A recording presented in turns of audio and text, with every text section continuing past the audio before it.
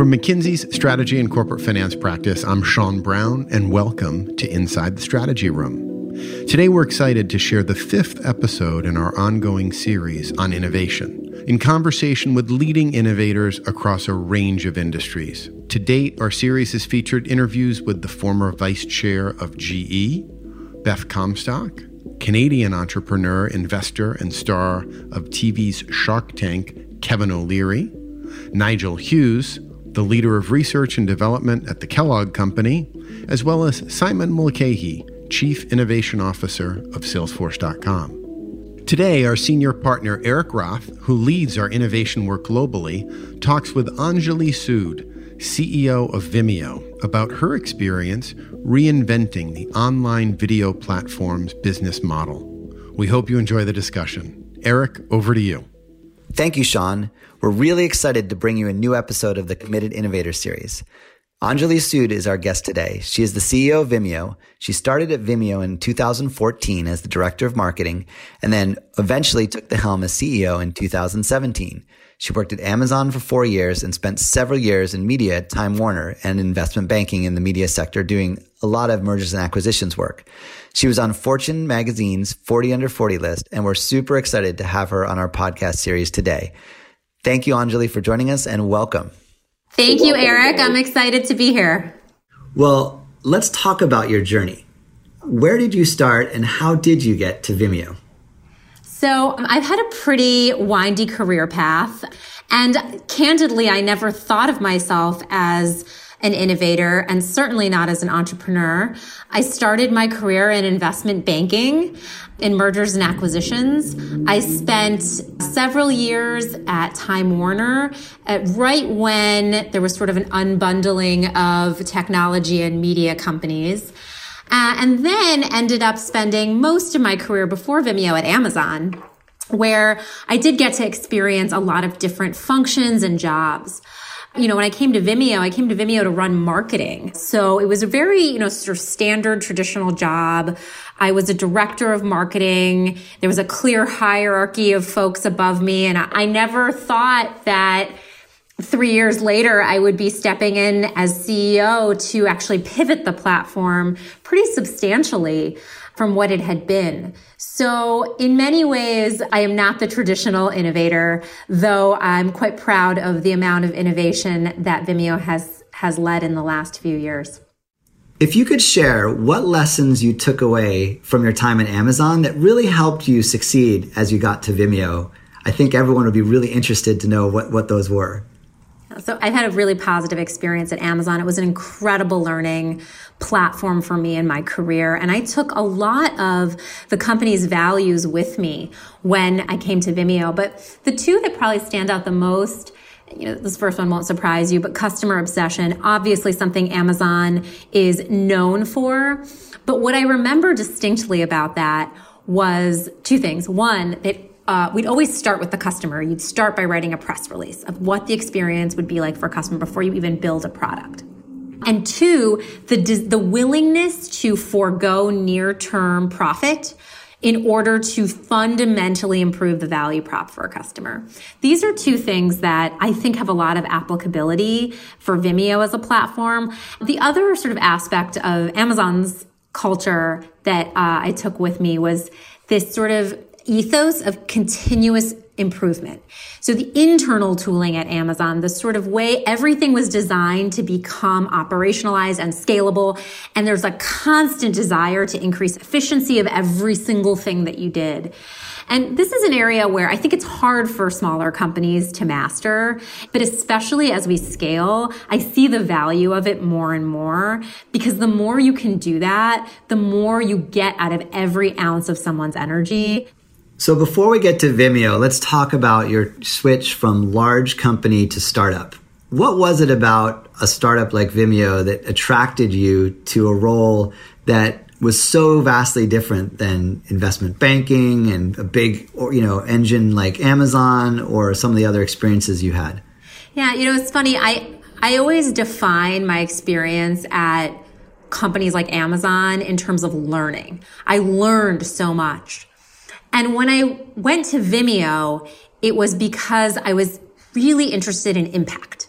I wanted to be in a smaller company where I could have a more outsized impact on that company's future. And I was so drawn to Vimeo, and it was for three reasons. The first was Vimeo was in video, and I just felt like video was going to go through the kind of disruption that e-commerce had gone through 10 years before. And where there is disruption, there is opportunity.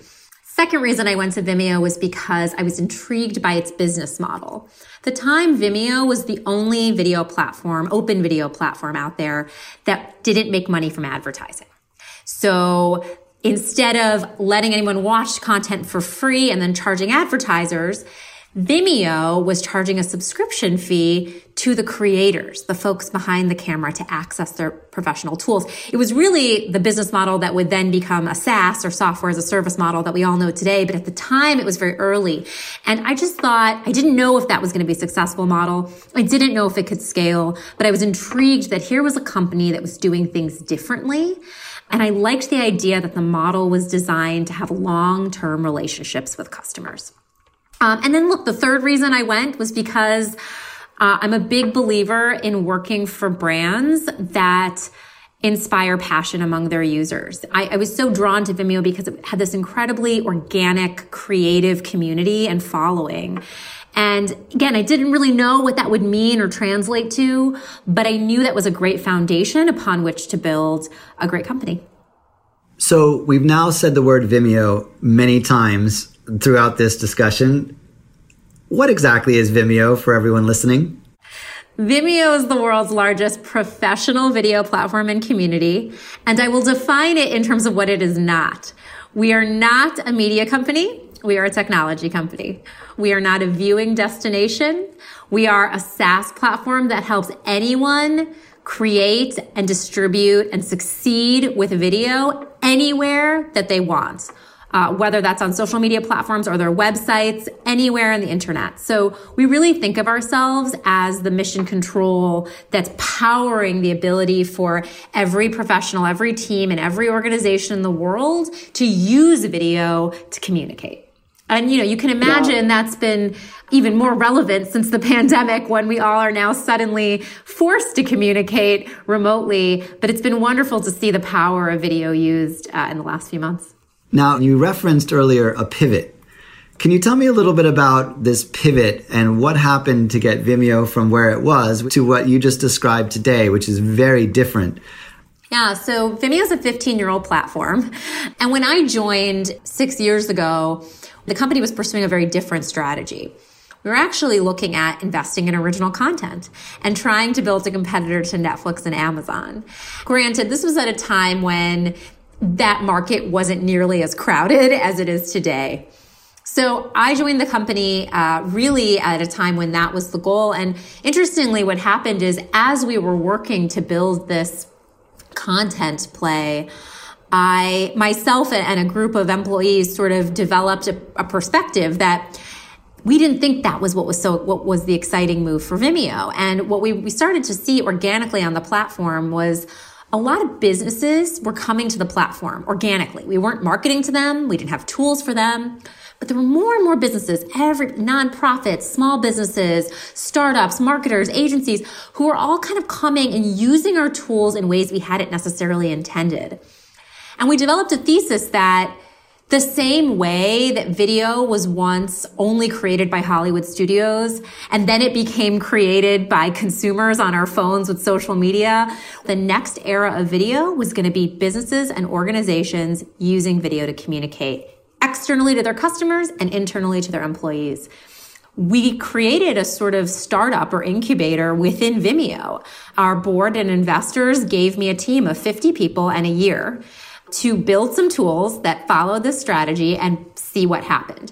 And in that year, we launched a product called Vimeo Business. We saw incredible traction and results on the platform from users. And at the end of that year, we all said, hey, you know what? This is a huge market. It's a huge opportunity. Let's forget this content play because there's lots of players there. And let's focus here. It leans into our strengths. It's something no one else is doing, and we think it could be huge. And when we decided that, our investors said, hey, Anjali, you know what? You've been championing this internally. We'll let you run it. So that's amazing. And you just described this journey from like mini CEO to actual CEO of a company, which very few, I think, successfully achieve. But I want to come back and unpack what you just shared. It started with the discovery of a set of insights within your existing user base. So what was the way that you actually uncovered these valuable problems to solve that these business customers were coming to the former Vimeo platform to find a solution? My job coming in the head of marketing was really to understand who our customers were so we could speak to them better and attract more of them. And so one of the first things I did was dive into the data. Who was using our tools? What were they using the most? When people filled out customer satisfaction surveys, what did they like? What didn't they like? When our subscribers left us, where were they going? And through that data, it became clear that the fastest growing segment of customers were businesses, and specifically smaller businesses. Businesses that didn't have budgets to spend on video. Businesses that didn't have video and storytelling expertise. Folks that didn't have time. They're running a small business and they were just trying to think about how to market and reach their customers online. And they were struggling with the fact that if you want to have a message get prioritized in Facebook's algorithm, it needs to have video. And so that data really helped sort of point the compass. But data alone doesn't really provide insight. The other really important unlock is just talking to your customers. I used to go to trade shows back when we were traveling to trade shows and just work the booth, and be there to answer customer questions, point them in the right direction, talk about the products we were offering. And those conversations were the ones where it really clicked for me. It was sort of seeing the data and combining it with the anecdotes, the human conversations that build the empathy for really what the problem is. And what I saw was, wow, there's this huge disconnect between the supply and demand here. Every small business, if you ask them, do I want to be using video in my marketing? 100% will say yes. But if you look at how many are, it's an insignificant percentile. And the reason is because it's too hard, it's too complicated, it's too expensive, it's too time consuming. And that was really the beginnings of the strategy, was realizing there is this supply-demand imbalance. And hey, Vimeo could actually really solve that because we could build technology and tools that were very complex and professional. They were designed for the filmmaker, but we could actually do it in an intuitive user experience at an affordable price point that could make it accessible to an entrepreneur. So basically you uncovered through these personal interactions a real frustration point. These small businesses were trying to get something done to support their own business goals, but couldn't find a solution. And that frustration, I think if I understood you correctly, could only have been seen by combining the actual usage behavioral data in your platform with those conversations. Is that true? Could you have possibly seen it by just looking at the data? You can always identify a problem to be solved with sort of theoretically, right? With a whiteboard and data. But that's not a strategy. The way I think about a strategy is there a problem to be solved? Is it a mission critical problem that needs to be solved? And can you solve it better than anybody else? And I think the first part you can usually kind of develop with data and sort of a theory, but that the rest really requires understanding your customers and your users. And it also requires understanding the industry. What's happening in the world around you? Probably the other lens or sort of insight in all of this was the fact that social media platforms were becoming the number one way for anyone to reach their customers online. Zuckerberg was out there saying, I'm going to prioritize video above text and images because it's more engaging. Right? And so it was sort of pairing what you're seeing in the market with what your users are saying are their pain points. But, true innovation, you have to be the one to bring the solution to your users. They're not going to tell you exactly what to build. You need to be in there. You need to be constantly talking to users. You need to be thinking ahead, not just of what they need today, but what they'll need tomorrow. And then you got to put stuff out there and then iterate and learn and make it better. So you've got this valuable problem to solve in your hand. You've got a technology platform that requires some changing, and you've got this business context that looks like there's this looming disruption. So how do you then go to your board and pitch I want to go be incubating a new business inside our business that might actually disrupt ourselves? Yeah, look, I think you need a set of investors on a board that is open to that it will take risks in pursuit of big markets. And I think Vimeo is fortunate. It's owned by parent company IAC, which is Barry Diller's internet and media company. And, he has a track record, I think, of making bets and gutsy moves. And that definitely helps. But look, the lens through which we always talked about the opportunity was, first and foremost, it's a huge market that's early. There was a lot of work we had to do to show that, because the skeptic would have said, well, really? Is a small business really going to make a video for Instagram? Are they really going to pay you to do that? Do they really care? And, that's where having the data that you see on your platform internally helps. But the reality is, I don't think if I had pitched IAC and said, make this the company strategy day one, they would have said no. And this is where, the idea of kind of proving it, breaking it down into a smaller risk and a smaller investment and saying, hey, let's treat this like an incubator or a startup. And it's low risk for you because we've got another strategy we're working on. Is this going to distract from that? 90% of the resources are focused on this other thing. But let us just go and do stuff. Like, what's the worst that can happen? And once you can show tangible results, people will bet on you. And what kind of results were the ones that your board was most excited about that got them to put more resources and capital behind your efforts? Yeah. So, of course, there's always this sort of standard outputs, things like subscribers and bookings and revenue numbers. And those things were important, of course. But actually, I will never forget, I think the stat that everybody rallied around the most was our Net Promoter Score, our indicator of customer satisfaction. Because what we found was, by just having this little 50-person team, I think we had 12 engineers, maybe 15 engineers. But just having this small group spend a year building products, we were able to double our Net Promoter Score. And that's where people get excited, because if you believe the market in the future will be big, and you really believe that you can build things to delight customers, to truly make them happy, you can figure the rest out. You can figure out pricing. You can figure out how to go to market. You can figure out how to drive revenue. I think that was really the sort of galvanizing turning point for us in getting everyone excited. So now you're CEO and you've got this new business model that you need to take from incubate to scale. What are the things you've put in place at Vimeo to ensure that the business model is scaling, this innovative spirit that you embody continues to be alive, so that Vimeo not only gets to be successful in the business model that you're pursuing, but, continues to evolve and innovate as it goes forward? Yeah. It's a great question. It's probably the most critical part of my job today. And look, we've scaled a lot in the last 3 years.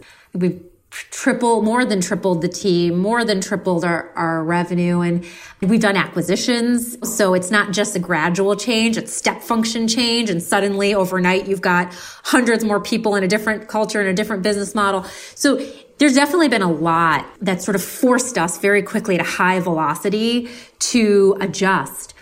But today, the sort of mechanisms that we use to try and drive innovation are as follows.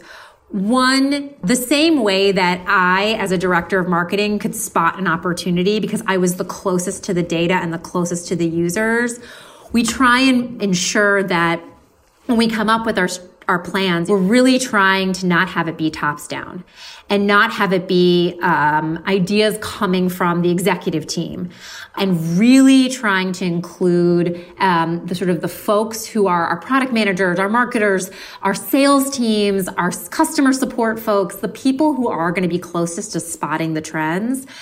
Another thing is just creating the right framework. So we used to do our sort of strategic planning in a very kind of what is the financial impact of this going to be next year? That used to be sort of the main output. But now we've really reoriented that to be more about, is this an interesting market? What problem are we going to solve? Is it mission critical, and can we solve it better than anyone else? And that kind of framework, using it for sort of the people who are closest to what's happening, empowering them to think that way. when they're making decisions about priorities and trade-offs and resource allocation, I think is a great way to kind of avoid that incrementalism trap where we can all just start to just only iterate in terms of what we see in front of us. Another thing that we do is I spend a lot of my time understanding what's happening in the market. So I speak with probably 3 startups in the space a week in every kind of video technology you can imagine. Some of them are our potential competitors. Some of them we might be interested in partnering with, but others it's just getting to know founders, understanding what problems they're solving, what kind of trends are they seeing in the market. And that is extremely helpful to really picking up on trends. And then the last thing I'll say is we have our own version of a hackathon called Vimeo Jam. And, it's creating space where people are encouraged to think about things that are outside of their normal job. So when we used to run our hackathons or our Vimeo Jams, what we would find is everyone would use the time to build products or ship code or resolve bugs that were on their backlog. But that's not the point of it. The point is to actually explicitly do something that you would never, ever, ever think about or have the space to do in your normal job. Never did we look at those as, okay, it's a 1-week hackathon and let's see how many products come out of it. It's more about collaborating, sharing ideas, coming up with strings that we can then sort of flesh out later when we're looking at our strategy. I think lots of people listening to this would probably say, gee, I'd love to work there because everything sounds like it always ends up positive and good. And there's so much energy around new things. We probably all know that not everything works. And you have to, as you said earlier, test and learn. So talk about the other side of your experience at Vimeo so far and what hasn't really worked and how do you instill learning from that and embed that into your culture so that the experimentation can be done in such a way that you're taking smart bets and looking for, as you said earlier, evidence of where success will come from. Yeah, there's so much that hasn't worked. And honestly, I really believe that building a muscle where you can parse the stuff that, you have to have conviction about in order to be successful versus the stuff that you have a blind spot and you need to let it go. How do you differentiate between what's a bias and what's a conviction that has evidence of something good? Yes, that is the eternal question. It's a hard one. So I think of it in a couple ways. And I'll give you examples. I've acquired companies where we've had to shut down a business unit within a year because we thought there was something there and we tried, and we probably didn't try 100%, perfectly, but we tried hard enough that I could say, okay, even if I executed this 100%, it's not going to work because we're executing at 70% right now and I'm not seeing any signs. I've also conversely acquired companies that miserably failed our goals at year 1 out. And by year 3, we're the most successful drivers of our business. Nobody gets the luxury of nailing a product out of the gate. It takes hard work. It takes iteration. It takes learning. And so to answer your question specifically, for me, it's a couple things. One, I think it's having smart people around you who will always push and question, where you can openly ask yourselves that question. Because often a blind spot can exist. It doesn't usually exist for everybody, right? So somebody is seeing it. And if you create the communication channels where people are open and comfortable being like, I think that's a terrible idea. We should kill this business. Or we keep saying that this is true, but is it really true? I don't think so. That culturally is extremely important. And it's the opposite goes for conviction. The number of times that I have been skeptical, something launches and out of the gate, we're not seeing any success. And my instinct is, let's just give up. This isn't it. We got other things to do, move on. And there's others on the team that have such deep-seated conviction. And sometimes they can't prove it with numbers. But when I see some smart people who understand the business and industry the same way I do with that kind of conviction, it forces me to hold on. And so, I think having a sort of that culture of folks around the room who will constantly have a different perspective than you is really important. And then the other piece is really this question of execution, because in any any strategy, if it's failing, what you don't know is it the idea that's not right or is it my execution? And so I think one of the things I've tried to do is whenever something doesn't work, I put my very best A players on it immediately.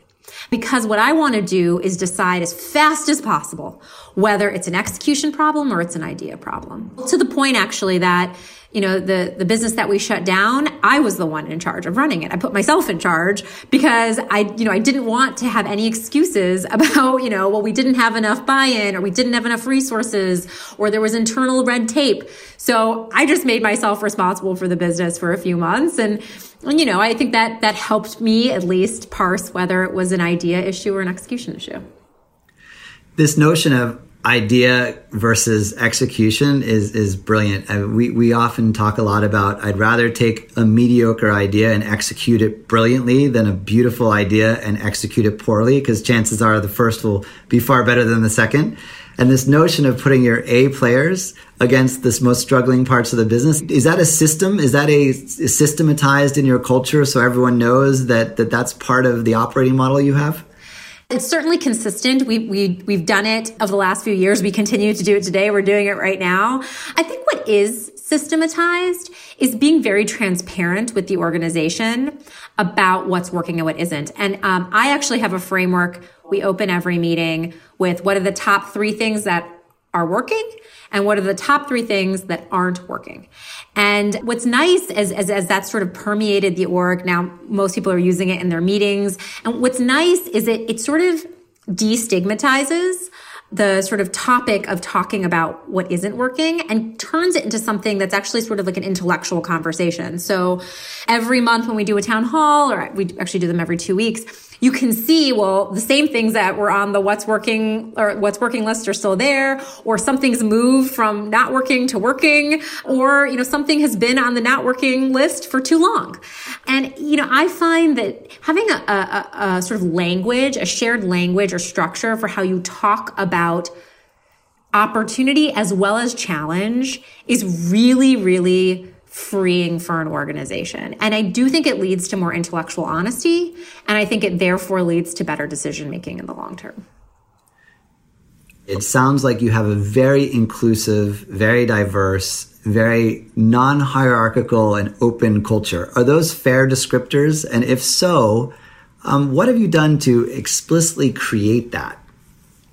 Yeah, of course, I like to think that we have all those things. I also think we have a long way to go as an organization, as a community, and just, I think, as corporate citizens to be more inclusive. It's hard because I always get asked this question, and we do have things. We do open Q&A at every town hall. It's anonymous, and people can upvote and downvote their questions. Now that does create an openness for people to challenge executive leaders because their name's not on it. One of the most valuable things I've done is surround myself with an executive team that is very, very comfortable disagreeing with me openly. That sounds like it's not a big deal. It's massively big, because when you're in a meeting or a Zoom call and you see your boss challenge their boss, you are more likely to then challenge your boss. And it creates this sort of like openness in the culture. Never underestimate how far it goes to just say explicitly that this is a culture that you're trying to build, but you do have to back it up. You do have to be comfortable with folks disagreeing openly with you, challenging things that you say. You have to be a certain type of, I think, personality and leader to be comfortable with that and to actually genuinely encourage it. It's actually really hard to do. It's hard to not feel something. We're all human beings. Of course, you can get defensive when someone's challenging you, but that is something that if you were at Vimeo, you would see happen very often. And it comes with its own trade-offs, like any decision around cultural norms. But for us, I think it's been extremely valuable and something that I think has helped lead to that more inclusive culture. So as you think back and you say, okay, what are the big lessons that I've learned along the way to get to where you are today relative to how you create new growth and innovate? What would be some of the things that would float to the top of that list? One would probably be to look where others aren't looking. If I really think about why I was able to champion the strategy that we have today at Vimeo. And why I think Vimeo has been successful in that strategy is that we really sort of, where everybody else was focused on original content and how you bring viewers, how you unlock the power of video to entertain and bring viewers, we were like, okay, wait, what about all the businesses that need to use video to communicate? And it wasn't sexy. This was before SaaS businesses were getting crazy multiples, and it was like the best business model. You know, at the time, it sort of allowed us to not execute perfectly. It allowed us to throw things against the wall because nobody was really focused on that market. Another would be move fast. And you know, everyone says that, but I have never once looked back and thought, wow, I moved too fast.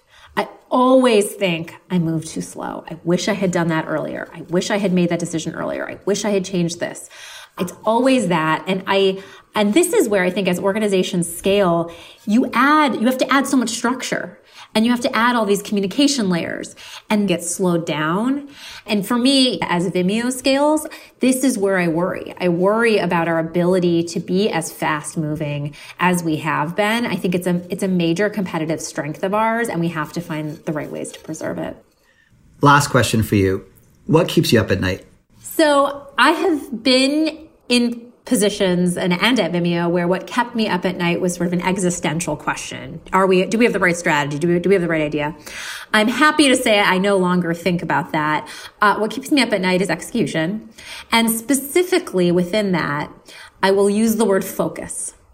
Because when you're in a market like ours, at a time like ours, the opportunity in video is huge. And we are this nimble, fast-growing, fast-moving company. And everywhere I look, I see opportunity. But I also know that to be great at something, you have to focus. And the thing that I worry about most as the leader of Vimeo is, am I providing enough focus for the company, for my teams, so that we can truly be great at something? And that is really hard because you don't want to miss, you know, the big boat, and there's all these shiny objects around you. And it's hard sometimes to say no to ideas that are really valid, exciting, and could be transformative. But that's the thing I worry about is too much distraction and just providing enough clarity and focus in times of enormous opportunity. Thank you so much. There's no question that I think our listeners will have learned a tremendous amount from your insights, your experience, and your journey. Wish you the very best of luck in your next endeavors around taking Vimeo to its heights. Thank you, Eric. I really appreciate it. Thank you, Anjali and Eric, and thank you all for listening. We hope you enjoyed today's discussion. A transcript of this conversation will also be made available on the Inside the Strategy Room podcast collection page on McKinsey.com, where you may also easily explore, filter, and search our library of previous episodes. If you'd like to share feedback or an idea for a future podcast episode, we encourage you to email us at insidethestrategyroom@mckinsey.com. If you'd like to receive alerts on our latest insights, you can also sign up on the bottom of our podcast collection page on McKinsey.com. You can follow us on Twitter at MCK Strategy, or connect with us on LinkedIn on the McKinsey Strategy and Corporate Finance Practice page. Thanks again for listening. We look forward to having you join us again soon inside the Strategy Room.